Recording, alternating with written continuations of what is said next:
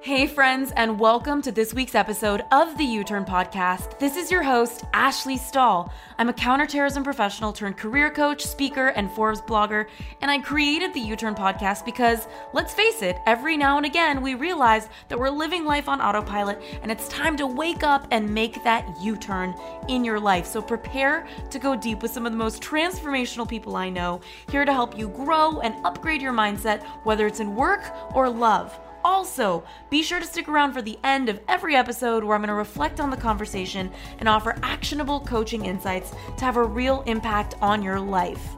In the meantime, we've opened up access to 3 free e-courses on uturnpodcast.com. So head on over there if you want to land a new job you love, find your purpose, or launch your dream business. All of these courses are totally free. All you got to do is head on over to uturnpodcast.com. That's YOUTURN podcast.com. Now let's get started with this week's guest.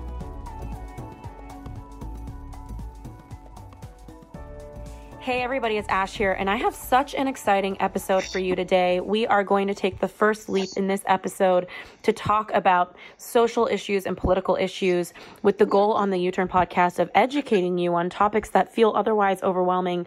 So I'm taking a step into my old world of counterterrorism, the Pentagon, and all of the different things I did early in my career by bringing Bob Dougherty on. He's a native Californian. He grew up in LA just like I did. He spent 26 years in the CIA, 23 years in the field, and he served everywhere in counterterrorism. And he's retired, but he still now helps the government with special operations. And I figured we could talk about Islamic extremism and different security threats that exist right now and educate you on what you can actually be concerned about or what's not actually a threat. So this is going to be a really rich episode. And before I go further, Bob, thank you so much for being here. Thanks, Ashley, for having me. It's a pleasure to be here. Yeah, it's so much fun. It feels kind of interesting to have left the counterterrorism world and to be taking this step back towards it and have somebody in my personal development universe on this podcast talking about something I left behind. Thank you so much for doing this with me. No, we've known each other for a while now, so it's great to reconnect with you and share some of our old stories from your old past in the past. Yeah, I'm trying to remember where I met you. I think it might have been at an FBI training or something.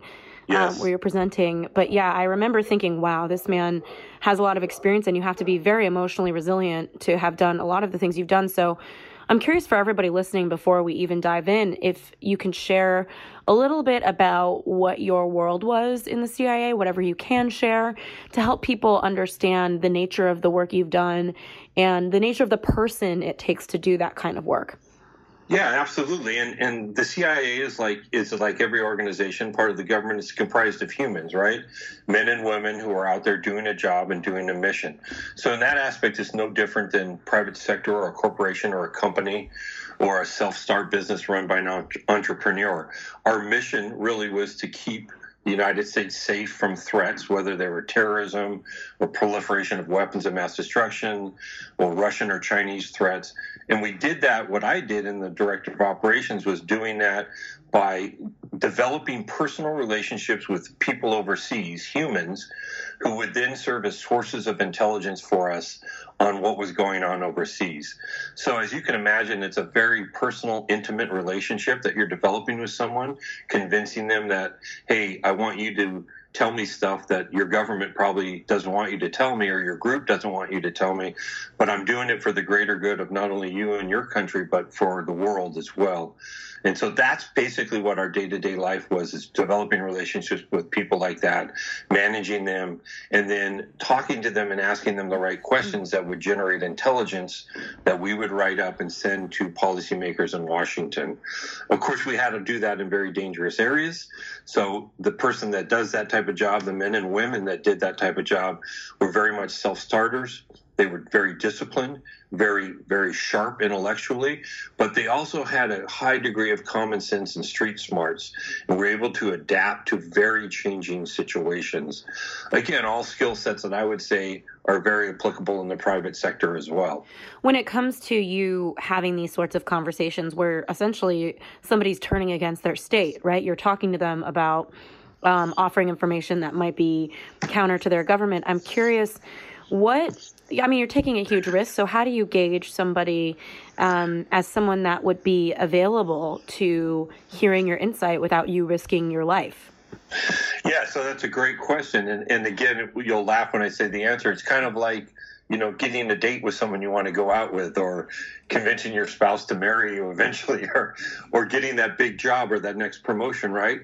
It's all based on your personal relationship with that person, and getting to a point where you assess their motivations, you assess what makes them tick, what they're passionate about, you assess their likes and dislikes.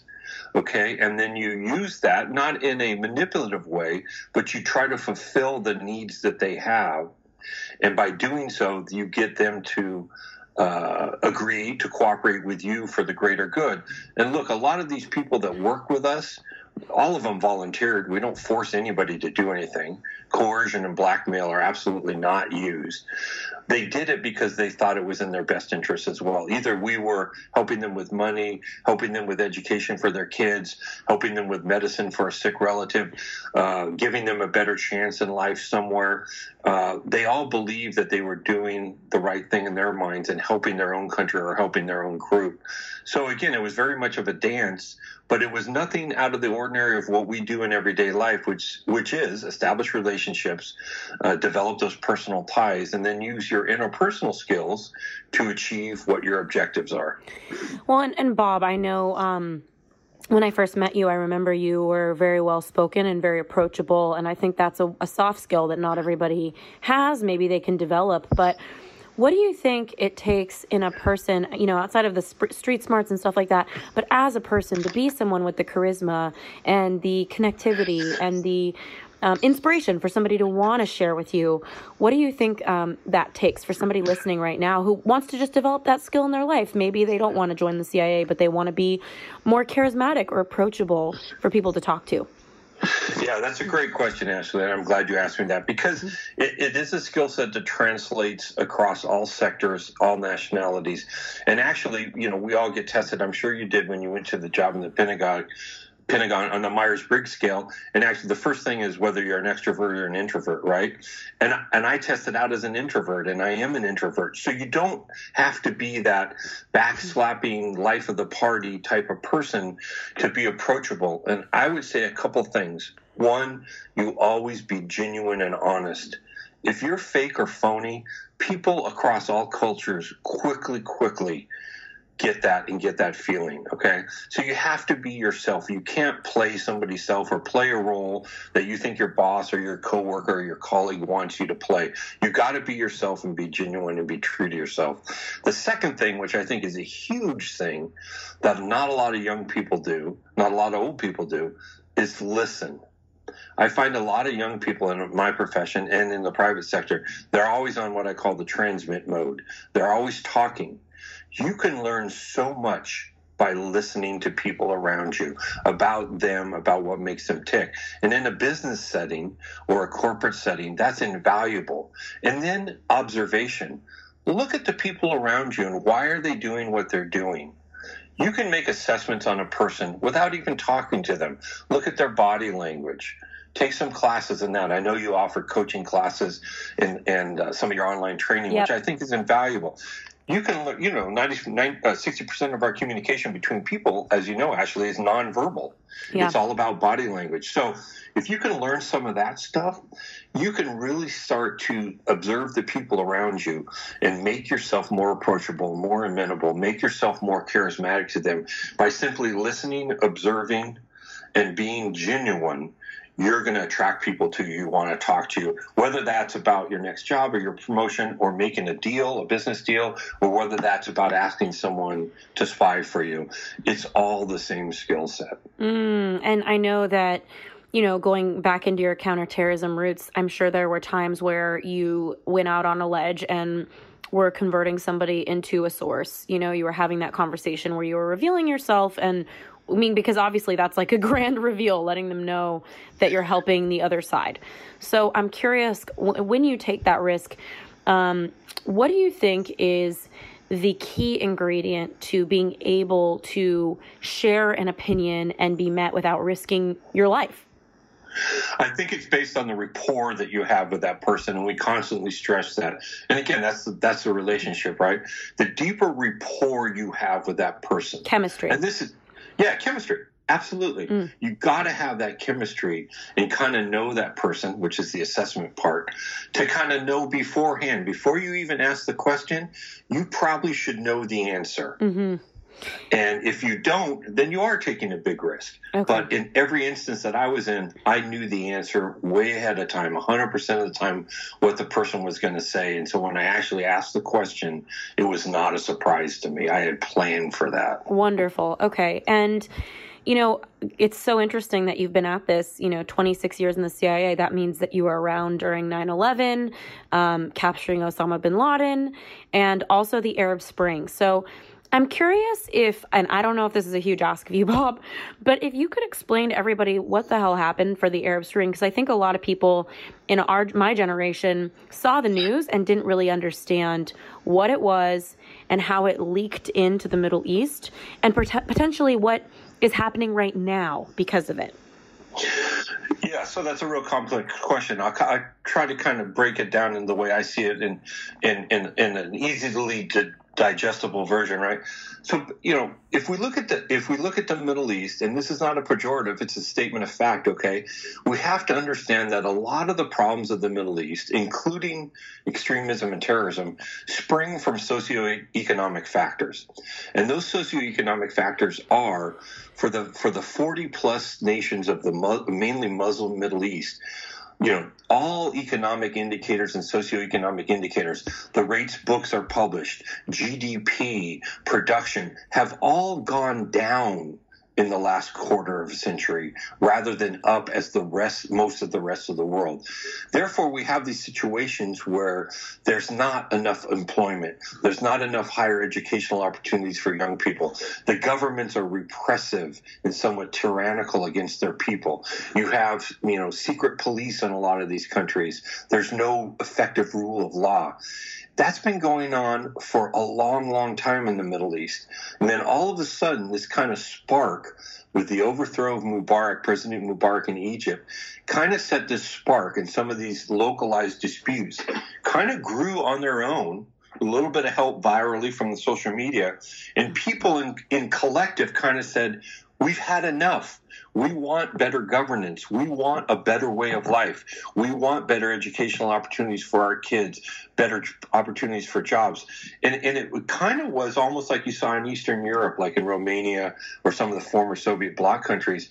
After many decades of bad life, people finally said, I've had enough and we're going to change this. And that, in essence, is what happened with the Arab Spring in a very simplified version. And, I was at a dinner party, and I'm so sad I can't remember the guy's name, but he had some sort of TV show in the Middle East that played a role on YouTube on the Arab Spring. And I'm curious, I know social media and Facebook and all of that played a huge role. What can you share for people to really understand the power of social media when it comes to these movements that change national security and the world? Well, they're hugely powerful now. And in fact, without getting into classified stuff, as you know, both DOD and CIA put a lot of emphasis on using social media to achieve our objectives in the world, right? Yeah. So that in and of itself tells you that they have tremendous impact. I mean, let's be honest about it. If we go back to the disintegration of Yugoslavia and the overthrow of Slobodan Milosevic, that all happened, Ashley, exclusively through social media. That the Yugoslav people and the opposition groups, the various opposition groups, united, organized, and directed their activities through social media contact, and pretty peacefully, there was some bloodshed, overthrew a dictator in their view. That all happened via social media in the modern world. So it's an extremely powerful force. Obviously, groups like the Islamic State and Al-Qaeda use it to their advantage as well to help radicalize people and recruit people. So not only is it a force for good, but it can be a force for evil as well in the wrong hands. Mm-hmm. And I would love to get your snapshot right now for everybody listening about what is a threat now and in the future, like what's trending, because I remember back when I was in national security, there were some really interesting trends when it came to Islamic extremism. For example, crop dusting and how that was a security threat. Worrying about terrorists using crop dusting planes to use chemicals and destruction. So I'm curious, what insights can you share for everybody to really grasp what's going on now, and what do we need to be concerned about in the future when it comes to actual security threats? Yeah, so let me just give you an overview of kind of think where I stand, and it's a little counterintuitive to what most people's perceptions are, but I think that's the goal of your program here today. So if you look at terrorism as a threat, let's say, to Americans, statistically, it is not, okay? Since 9/11, an average of 7 to 12 Americans per year has been killed by acts of terrorism. There's about 100 people that die every day in this country from vehicle accidents. We have about 14,000 homicides a year in this country. So statistically, terrorism is absolutely not a threat at all. Yet, in most polls that have been done recently, other than the economy, the second thing that Americans worry about is terrorism. So the reality of the situation is not reflected by the actual perception of most Americans, okay? So that's one of the reasons we have to pay attention to it, is because American people are worried about it, even though it's not much of a threat. And again, I can't overemphasize this that much. Why are we spending all this money and all this time on counterterrorism? It's not because it's a threat to actually kill Americans. It's because of the potential for it in the future. If somebody gets a hold, like you notice, of a biological weapon, they're already using chemical weapons in the Middle East, like sarin and chlorine gas. They have the capacity to kill large amounts of people. So we're worried about that one-off event or the next 9/11. That's what we're doing. We're trying to prevent that from happening rather than contain a threat that's already there. The threat really isn't there in existence for us now. And what do we see that's happening now? The terrorists are going back old school. We're going to use a vehicle, or we're going to use a knife to attack people. It's not really a significant threat to us, is it? But yet that's splashed across the headlines and splashed across social media. So it has a much bigger impact on our perception than it actually is. So in essence, the bottom line is terrorism is not a national security threat to the United States of America. I remember when I met you, the number one national security threat in my awareness, in my training, was white neo-Nazis, white supremacists. So I'm curious, is that still the case in the United States? What are the security threats to people's safety that you can share that might be kind of surprising for people listening? Yeah, I mean, look, that domestic, what we call the domestic threat, right? Neo-Nazi groups, white hate groups, militia groups, that's always been there. Yeah. Maybe that's gone up a little bit more in terms of membership, but that's always been a certain percentage of the population, right? And I don't think that's really changed that much.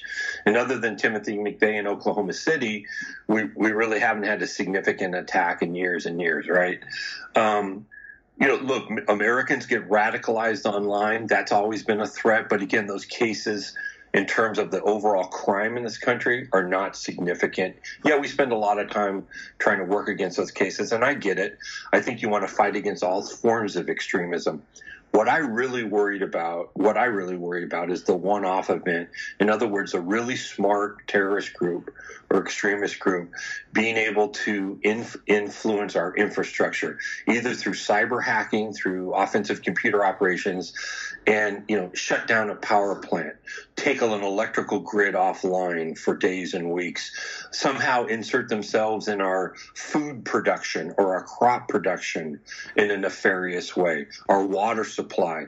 Those are type of the new things that I worry about in a technologically savvy world that used to be limited to states or countries, as you know, to be able to do those things. Now, because of the advance of technology, small groups or individuals can now have a big impact on our digital network and our infrastructure. And that's what kind of worries me about the future. Although, again, I don't see that as a huge threat right now compared to all the other things that are going on in the world. Well, and I would love to get into the use of guns, and I know this is really controversial, a lot of people talking about gun rights, and I know that there's some blurriness around who can register for a gun, and there's some risks associated. So is it possible you could share with us what kind of person is able to get a gun? What are the guidelines for the people that cannot? And what do you think the risks are for that? Because I know, of course, everybody hears, the news calling the crazy gunman a lone wolf. And then there's like a level of racism when it's terrorism. So I'm curious what your thoughts are on that, and if you could educate everyone on gun rights and stuff like that. Yeah, so look, I don't know I'll be honest with you, I don't know all the exact details of the law. I know if you're a convicted felon in this country, you can't own a firearm. But just let me make a broader statement to take this in context. We can make all the laws we want, restricting the size of magazines, restricting automatic weapons, restricting how many guns you have. There's a 2-week waiting period now if you buy a handgun and they do a name check on you, okay? That's great. I'm all for those things. However, if a criminal or a terrorist wants to get a weapon bad enough, there are unfortunately plenty of weapons for them to get. Those type of laws are only going to apply to citizens who obey the laws of the country. It's not going to make an impact on a terrorist getting a weapon or a criminal getting a weapon. That's why I kind of laugh at all these rules and regulations. We always do a knee-jerk reaction after the latest school shooting, and we try to that's not going to solve that problem. Okay. I don't know how we're going to solve the problem because we have a ton of guns in this country and they're easily accessible. And the Second Amendment assures us that right of that. Now, I would say this. This is where I'm very pragmatic. I'm very conservative in most views. The Second Amendment says you have the right to bear arms. I don't think anyone in this country, including myself or you who have had training, should own a fully automatic weapon. I really don't. That was not the vision of our founding fathers. However, if I would like to own a rifle or a shotgun or even a pistol, I feel I should have that right to own it after you do background checks or whatever you're going to do. But I don't think anybody except the police and the military should have fully automatic weapons as a private citizen of this country. On the other side of the equation, people say, well, the government's going to come take our guns. And I always ask this question because I always like playing things out. Okay, who in the government is going to come take your guns? Well, maybe we get a real liberal president, a real liberal Congress, and they enact a law. Okay, fine. They enact that law. They're going to ban all weapons in this country. First of all, I don't think that would ever happen, ever, because it would be against the Constitution of the United States, right? So who's going to come get those guns? The FBI, the CIA, your local police? Well, we're all people like you and I, Ashley, who have sworn, if you're a federal officer or police officer, you have sworn to uphold the Constitution. And embedded in that Constitution is your right as an individual to refuse an order from any authority that you believe is unconstitutional. So who's going to come get all the guns if a law is made?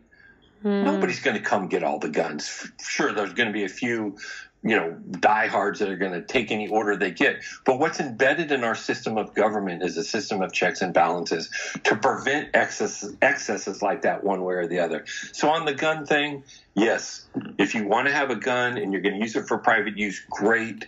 Nobody should have a fully automatic weapon except the police and the military, in my view. And making all these laws is not going to stop terrorists and criminals from getting weapons if they want them. Yeah, I mean, there have been a couple situations recently in my life. Number one, I mentor a 15-year-old kid, and the captain of his football team at his high school in Culver City brought a gun to school and was planning to, shoot everyone. And apparently somebody on the football team ratted him out and school was out, canceled for a few days. So I have felt the visceral experience of having somebody very close to me who's scared to go to school. And I think that the news has played a role in the fear, and then also just reality is that it is easy to get a gun in today's society. I went to Big Five to get a sleeping bag because I was going to Burning Man, the annual event, and it was like next to the sleeping bags was a huge gun selection. And for me to realize that I could so easily get one, it was an interesting feeling for me. So that's the first thing. And then secondly, I was at a nightclub the other night, and there's some sort of fight that broke out downtown LA, and some guy, I think it was gang related, pulled a gun, and I felt so scared. I left, and having worked in counterterrorism, I've been around plenty of guns. I didn't feel afraid because his energy wasn't indiscriminate. Like, he felt like he had a tiff with one person, but I wanted to get the hell out of there. And so I think that where do you think the future is headed when it comes to gun control, regardless of your own opinion of whether we should have it or not? What are your thoughts on, the social conversation and the pressure to go one direction or not? And is it even realistic if the next wave votes for more gun control to even get guns off the street? Is that even a realistic goal? No, it's not a realistic goal. So let's just be honest. First of all, it's embedded in the Constitution. The Second Amendment, as you know, that takes like 73% of the states and the state legislature, 3/4 vote of Congress to overturn an amendment. That's never going to happen. Mm-hmm. Okay, it hasn't happened on other more prominent issues, I would say, or worthwhile issues. And the gun control, again, you can restrict and you can do all these things. It doesn't make a difference to somebody who wants to go conduct a shooting at a school or workplace violence or conduct a terrorist act. They will either buy enough weapons legally and use them, look at the guy in Nevada, or they will simply acquire illegal weapons on the black market like they acquire fake IDs or cars or other things that they need. So for us to think that we're going to control what are acts of people, conscious acts of people, by restricting the equipment that they use is kind of short-sighted on our part. What we really need to work on is recognizing this instability in people, what causes them to go out and do violent things or conduct crimes, and try to help that aspect of it, the human nature.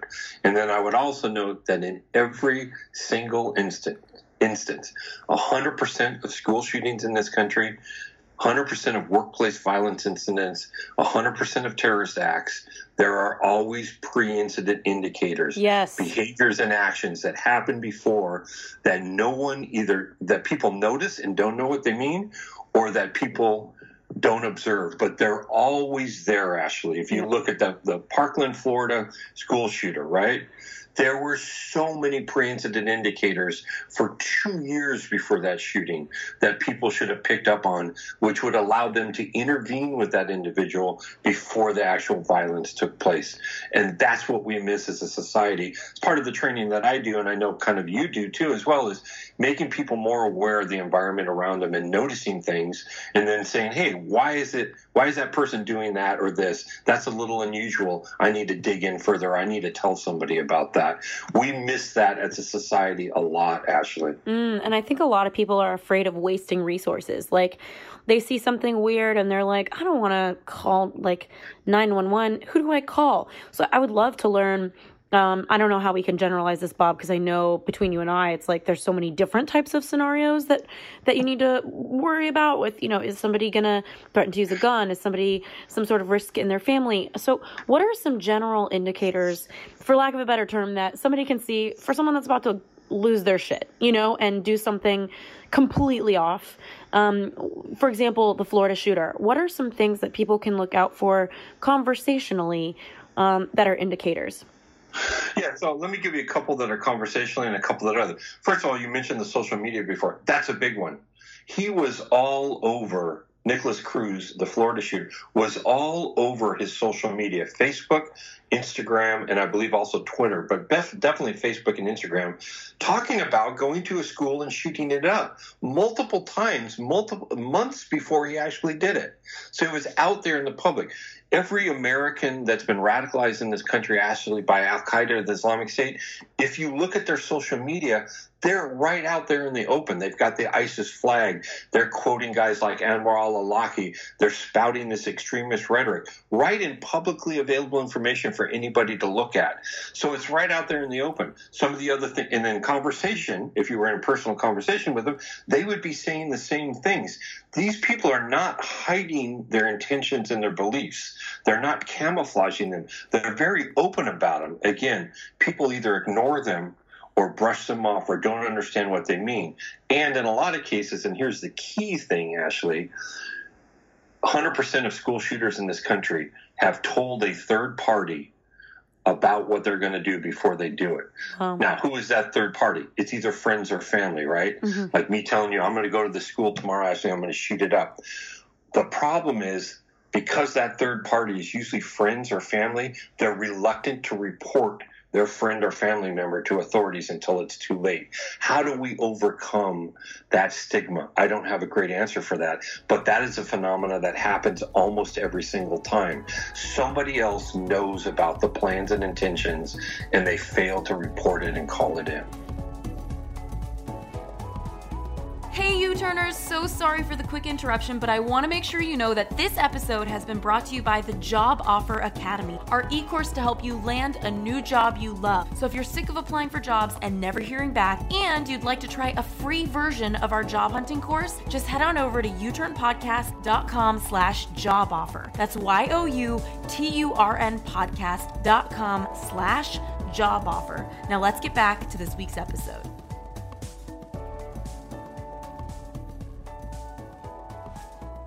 You know, what you're also making me think a lot about is I travel a lot. I'm on a couple airplanes every month. And what I'm finding is that one of the rules that I learned, and I'm sure you know all of this all too well, is that the worst type of national security plan is a predictable one. And I know, having gone through TSA, every time I'm at the airport, I'm like, this is the most predictable plan of all the plans. Like, it's very clear and out there how we're doing security, at least visibly. Maybe there's something else going on in the airport a lot of people don't know. So I'm curious, what is your take right now on how we're approaching security when it comes to travel and our safety? Look, I think it's pretty good, right? It's a deterrence. These guys, the bad guys, the real bad guys, right? We're talking about terrorist groups now, not regular criminals, are always trying to find a way to use our transportation systems against us. It's one of their prime targets, right? Yep. They want to attack us at an airport, at a train station. They want to attack trains. They want to attack planes. And again, that's born out of, they looked at 9/11 and they said, look at this spectacular attack we did with planes. So they've kept focusing on trying to get back into the planes or use the plane as a weapon. And we've been pretty good about keeping them out of that with the security screening of luggage and, only taking, 2.5 ounces aboard and hardening cockpit doors. That's been very effective in my view, and probably one of the least expensive things in the billions of dollars that we spend on counterterrorism that's actually worked and given us great bang for our buck, right? So I think the transportation, safety and security is good. What I would say is what I was just talking about. What our security personnel and the average citizen needs more awareness of is that what I call advanced situational awareness, of just that skill that's inside all of us, of looking at the environment around you and looking at a person that you're looking at or conversing with, and then noticing any anomalies in their behavior from the baseline that you've established, and then asking yourself that question, why am I seeing those anomalies? What might they mean? Mm-hmm. That's the extra couple steps that we lack, as most private citizens lack. They'll see something strange. They'll be like, oh, that's strange. I wonder why that guy's doing that. Wonder why that guy's taking a picture of that federal building. And they'll just move on. Yeah. And they want to ask, what could that mean? Why could he be doing that? You see what I'm saying? So I do a lot of training like that for both the private sector and law enforcement and military, is taking that extra step and making all of us more aware of our surroundings around us. And by the way, that's also a positive skill, right? You're going into a business meeting or a corporate boardroom. If you're very good at situational awareness, you're reading the people around you. Again, not just their words, but their body language. How they're interacting with each other tells you a lot about their relationships with each other. You can draw a lot of information from those observational skills, the situational awareness skills, that's going to help you do your job better, pitch your product better, fit in as part of the corporate team, whatever it is your objective is. Those skills are invaluable. So they not only apply to the counterterrorism security sector, they also apply to the private sector as well. There's a couple things that you just had ring inside of me. Number one is our security system. So the other day I flew to Las Vegas and my friend Jason bought everybody their plane tickets. And because he was pre-check, all of the tickets were deemed as pre-check. But I have not qualified to be pre-check. I haven't done anything to get that status. But they treated me as pre-check because any ticket he bought was tagged as pre-check. So I'm curious, I was like, is that a flaw in the system? You know what I mean? There's little things like that where I get really curious. What is your thoughts on measures like that, pre-check and stuff like that, as far as their actual ability to be sustainable and support people with safety? Yeah, no, I agree. I mean, I think we got to be careful about publicly putting out flaws like that for people to explain. But you and I know there's so many flaws in the system. Let's be honest. What we hope is we serve as a deterrent. Okay, and you asked me about what my greatest fear is. My greatest fear actually is someone like you or I turning bad, or someone with that level of experience and smarts. They could cause a lot of problems, couldn't they? Yeah. Right. With our knowledge, an insider threat, with skills to match. So that's you get a smart terrorist out there who knows our system, who's lived in this country maybe as an American, and they really want to do something bad, and they're smart and capable. We might have a serious problem on our hand. You and I know that. Yeah. So far we've been able to avoid that. So the other thing is a psychological effect, Ashley. And I've talked to, either trying to recruit as sources or interviewing these type of guys, enough of these extremists overseas. They believe that we are omniscient and omnipotent. They believe that when they are in our country, we are tracking their every move and listening to their every conversation. So you and I know that's not the reality.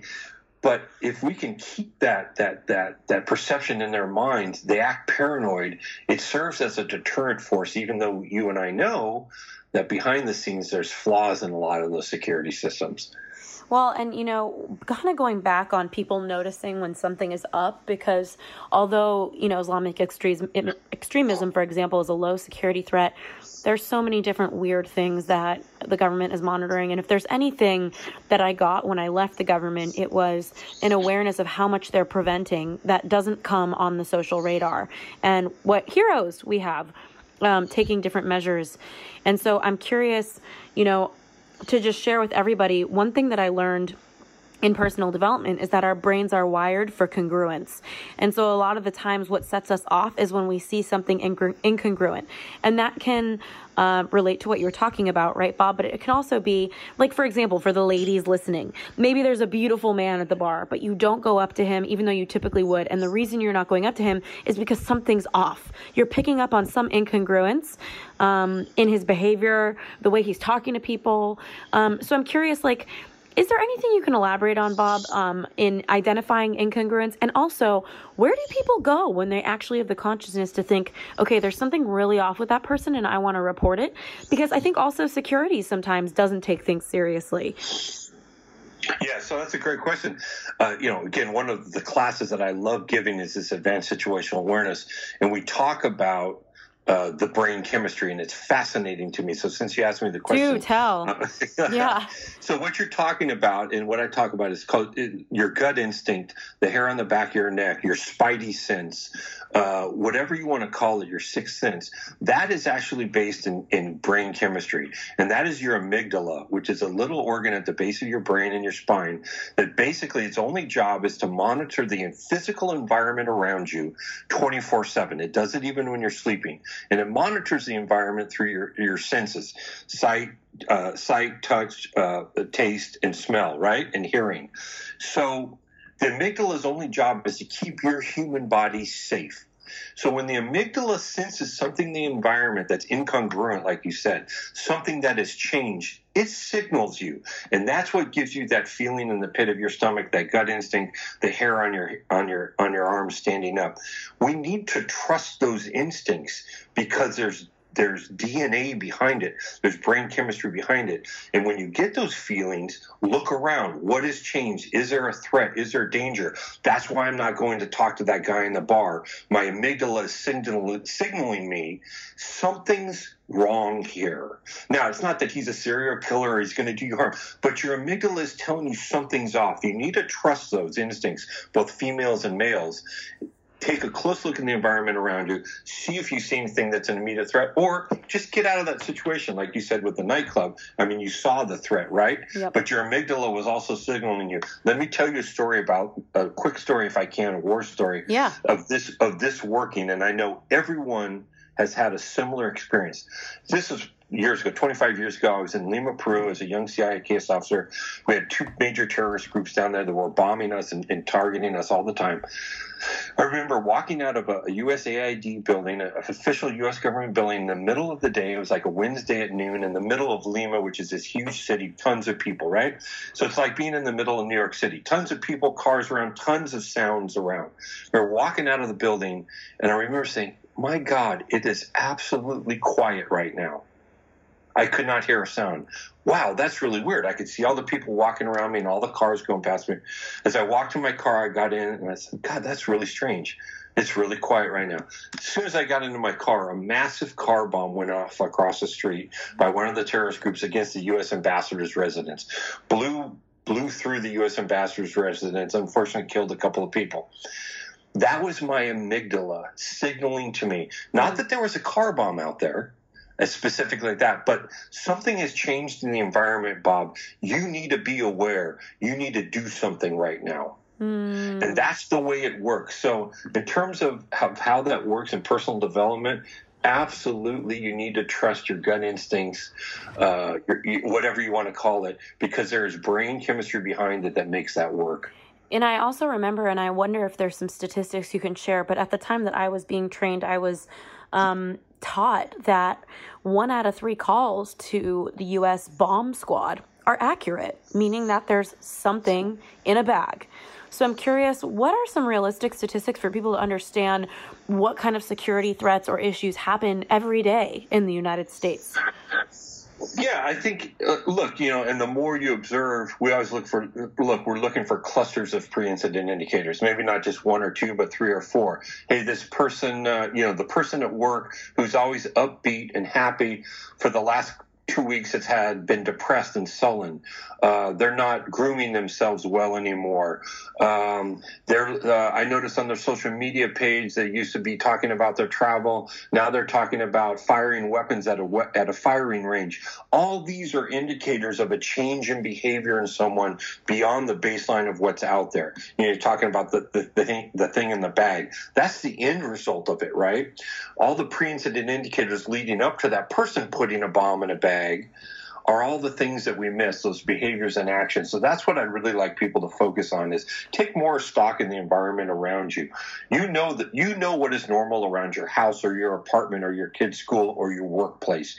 You know what's normal about the airports you travel through. Look for the things that are abnormal the next time, and then ask yourself, why is this happening? It's not always a bad reason, but it gets you in the practice of noticing the environment around you and being aware. And again, that will also work in a boardroom or a corporate setting. You don't have to be out on the street. What is different about how these two colleagues are interacting? What can I tell from their body language or their verbal interactions with each other? That's all giving you information. In terms of threats, I'll go back. If you think there's a serious threat out there in terms of terrorism or crime, besides calling 911, right? We have a fusion center. There's 56 plus fusion centers in the U.S. They're staffed by the FBI, CIAs, and some of them local law enforcement. We have 4 in California. We have 1 in Los Angeles and Norwalk. It's called the Joint Regional Intelligence Center, or JRIC. If you go to www.jric.org, it'll bring up their website, and right on the first page is a submit a tip or lead button. All you got to do is hit on that, whether you're a private citizen, whether you're law enforcement, it doesn't matter. And a field will open up where you can fill in, hey, this is what I saw. This is where I saw it. It's anonymous if you want it to be. This is why I think it's suspicious. That will absolutely get looked at by an FBI threat squad who will run that to ground. So that, to me, is the easiest way if you think there's a serious threat out there. Whether it's workplace violence, active school shooting, or terrorism, go to www.jric.org and submit a tip or lead on their front web page there. And that means so helpful, I think, to give people a resource. And kind of on that note, I think the way that shock works, like, for example, I was in Turkey during the protests in 2012, where in the middle of Taksim Square, people are doing tear gas and wearing screen masks, and it was quite an environment. And also, I was in Israel in 2014, where a lot of, as far as like the Israeli missile defense system it's totally activated. It was a really tense time of unrest, and Gaza had shot at Israel, and it was coming down where I was walking in Jerusalem. And so I'm curious to ask you, at that moment, I remember going into a bomb shelter, waiting to see if it would hit the ground or if we would be saved by the defense system. But I do remember just being in that time that, a lot of people were in shock, and it was so interesting to me in the bomb shelter that these women who were tourists were like, let's take pictures and selfies of ourselves down here. So I think a lot of people don't let the shock of certain situations hit them and land. So, and I think that your human brain, it kind of protects you from fully processing something because it's a lot to take in, or it's traumatic. So I'm curious, how can we allow things to land, when there is actually a threat? Because even for me at the nightclub, a lot of people weren't letting it land that there was a gun out. People were acting like that wasn't happening. So I think a lot of the times, because it feels so out of the ordinary or weird or scary, people pretend, or their brain doesn't allow them to process that something is a threat, that they need to take a move. And as a result, people have weird behaviors when they're in shock. So what can we do if we are in some sort of shock to get back into our senses and respond to an actual situation? Yeah, that's a tough one. Look, only experience really can help you with that. But I would say this one thing, and this is not about being paranoid or constantly thinking the worst is going to happen. I really want to emphasize this, but this is a simple thing that I do, and it takes 2 seconds. If you're in any situation, whether you're in your office, your school, you're going to see a play, you're going to a nightclub, you're traveling on a plane, and you're entering a new situation, okay? A new office, whatever, new floor of your office. I always say, hey, if something bad happens, whatever that is, earthquake, fire, guy walks into this room with a gun, what am I going to do? I'm going to go that way. That's all I do.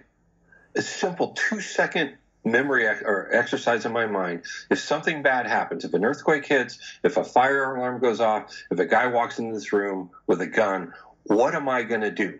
By just thinking that out, we've shown testing time and time again, when and if that bad thing happens, you're going to react because you've already thought about what you're going to do. If you don't do that and the bad thing happens, you're going to freeze in place, like we said, right? Because it's one of the basic human responses, right? Freeze, fight, or flight, right? You're going to freeze first. So just going into the movie theater, whatever situation, going into a restaurant for lunch, if something bad happens, what am I going to do? I'm going to go to my right and go out that exit there, or I'm going to go through the back door, or I'm going to hide under this table. Whatever it is, at least have a plan. That way you can rest assured that if that thing does happen, which statistically it's not gonna, right, that you will react instantaneously. And that's the best way to do it. It only takes 2 seconds every time you enter a new physical situation. So helpful, I think, just to, I think I do that on autopilot, but that's just from having come from the national security space, that when I go to the movies, I'm like, where's the exits? And it's not because I think a lot of people are hearing this. They might think, do I really have to live thinking this way? To me, it's really relaxed. It's all about your energy. To me, I'm always like, where's the exit? Where would I go if there's an issue? And that's it. I move on. And so I think that's great feedback, because we freeze when we haven't thought about it in advance. And the situation is so stressful that you don't have time to think about it. So I totally get that. And actually, when the gun came out at the nightclub the other night, I just knew exactly where I was going to go. And my other friends were like completely frozen. And I was like, follow me. So I totally get that. I want to ask you just for a quick second about how the world sees us and what actual issues are coming in the future. So I'm curious, what is your sense of how the rest of the world sees the United States politically right now? So I think, look, I've spent a lot of time overseas. So, look, most of the time, the rest of the world sees us as this big, arrogant, loudmouth, kind of brash culture or country. Not all of them, but a lot of them do. And I think a lot of that is due to the movies and the TV that we put out, and the fact that we as Americans, no matter where we come from, right, because we're all immigrants basically, except the Native Americans that were here, we've developed this attitude. And the American attitude to me is really an independent, open-minded, kind of friendly attitude. And those are all good traits, but sometimes those don't translate well culturally when you're talking to other cultures. So I think we're viewed somewhat negatively in a lot of areas of the world, but the people who know the good that we do in the world like our country. And there's a dichotomy, as you well know. Lots of people may hate the American government or may not like the American government for what we do overseas or the perception of what we do overseas. Mm-hmm. Yet, as individual Americans, we're very likable. I love this story in Iran where, you see this scene of 10,000 Iranians protesting death to America holding the signs. And, an American reporter will go up and say to a guy that's holding the sign, death to America, why do you feel that way? And the Iranian will say, oh, are you an American? Can you help me get a visa? And right, that's the essence of it right there. Individually, we don't have a problem with each other. Individually, we don't have a problem with most Russians or Chinese or Iranians, nor do they have a problem with us. It's when we bring the governments in, right, that the governments have problems with each other, and I get that. But to me, and you travel a lot, I always try to be an ambassador of my country, wherever I am, low-key, respectful of the country and the culture and the customs that I'm in, not trying to be the loud, ugly American.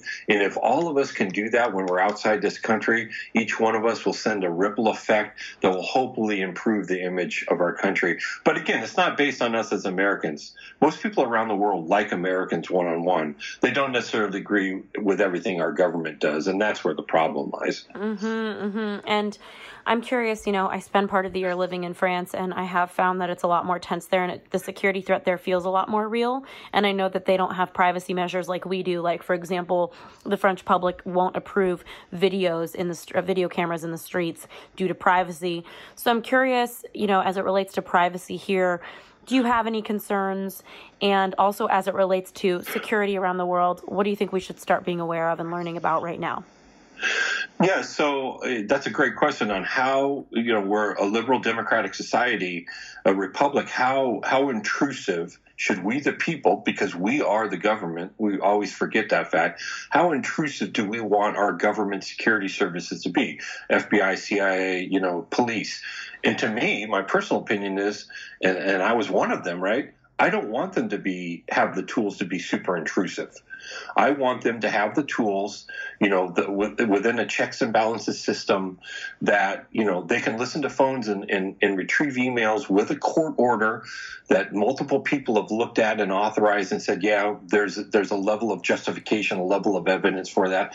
But, I don't want to give our government too much power. And our founding fathers didn't want that either. Look, we've seen what, to me, is maybe a huge abuse of government power by the past administration and administrations before that, and maybe even this administration, by using intelligence methods basically to spy on political opponents or gain advantage. That is so not our system. And it really pisses me off personally, because I was a part of that system, that anyone would be arrogant and foolish enough to attempt that, but it looks like it's been done to me. So I don't think we want to give our government broad powers to be intrusive.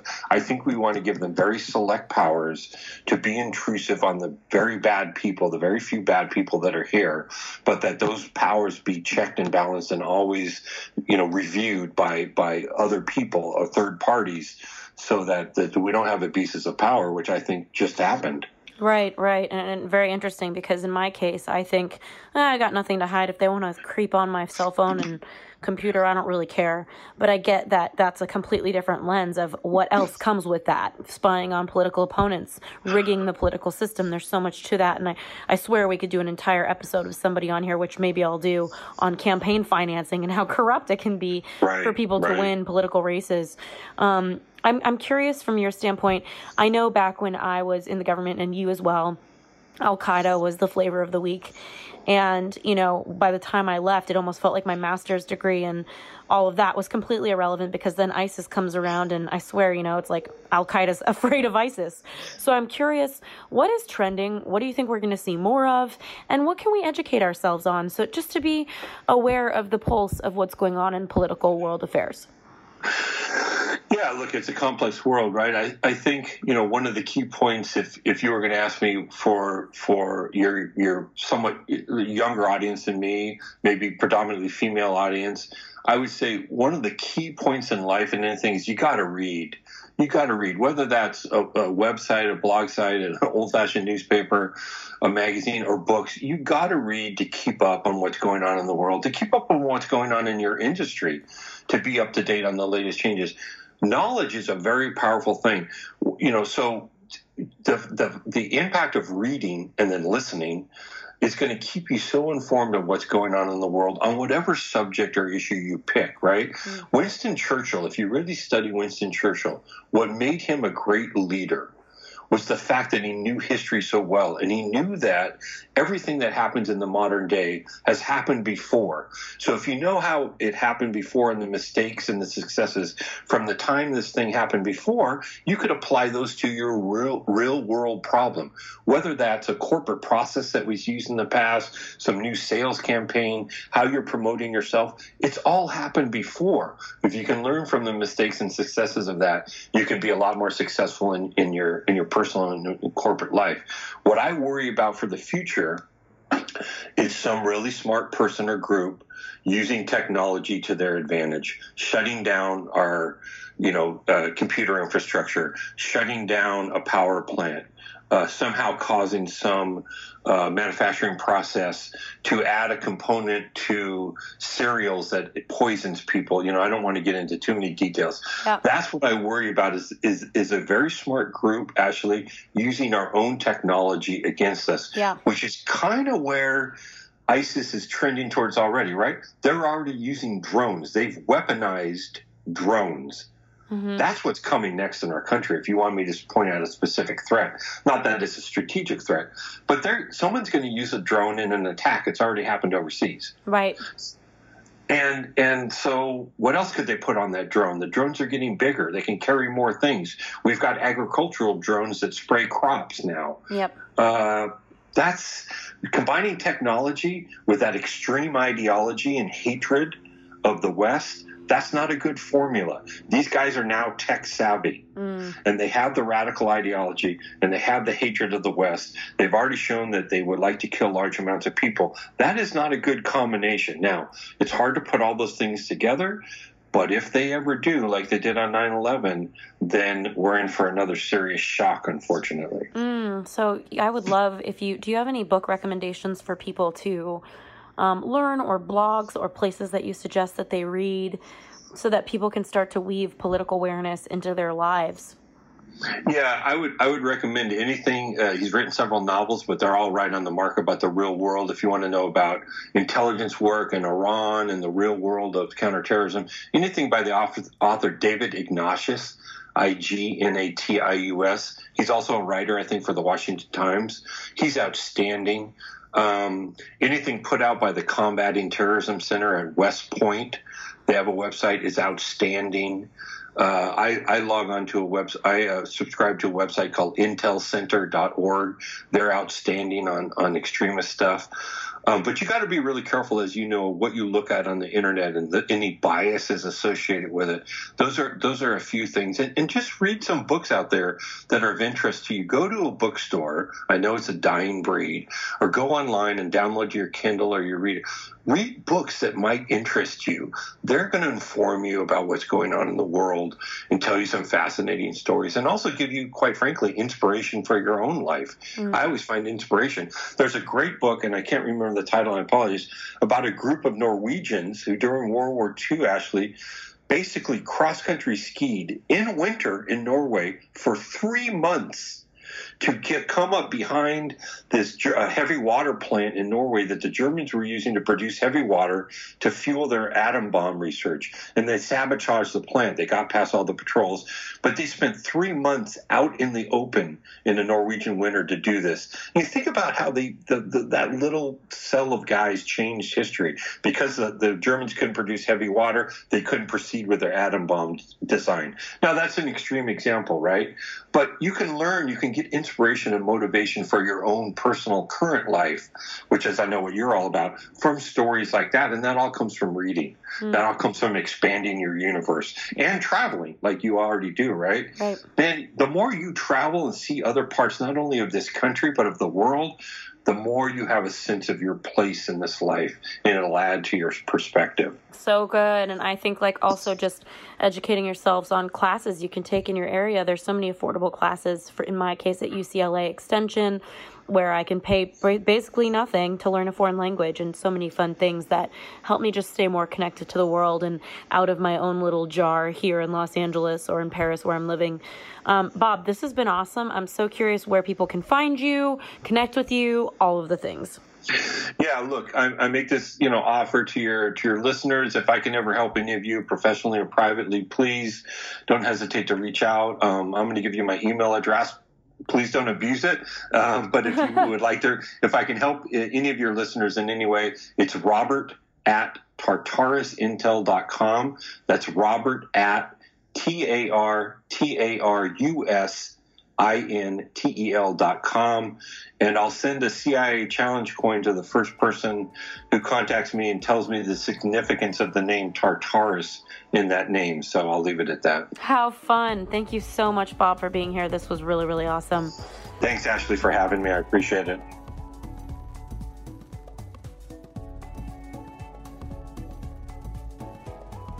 Thanks again for tuning into this week's episode of the U-Turn Podcast. We keep really detailed show notes at uturnpodcast.com. So if our guest mentioned a book or a resource that you're interested in, you'll be able to find that there. In the meantime, if you were inspired by this episode, if it made an impact in your life, we would be so grateful if you subscribed and posted a review for us on iTunes. Rumor has down the street, the more reviews we get, the more subscribes we get, the more we can grow and get our impact out there in the world. In the meantime, I'd love to hear from you at Ashley Stahl on Instagram. I'm so grateful for connecting, and I look forward to next week's episode.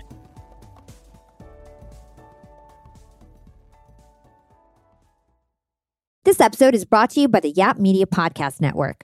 I'm Hala Taha, CEO of the award-winning digital media empire, Yap Media, and host of Yap Young and Profiting Podcast, a #1 entrepreneurship and self-improvement podcast where you can listen, learn, and profit. On Young and Profiting Podcast, I interview the brightest minds in the world, and I turn their wisdom into actionable advice that you can use in your daily life. Each week, we dive into a new topic like the art of side hustles, how to level up your influence and persuasion, and goal setting. I interview A-list guests on Young and Profiting. I've got the best guests, like the world's #1 negotiation expert, Chris Voss, Shark Damon John, serial entrepreneurs Alex and Layla Hermosi, and even movie stars like Matthew McConaughey.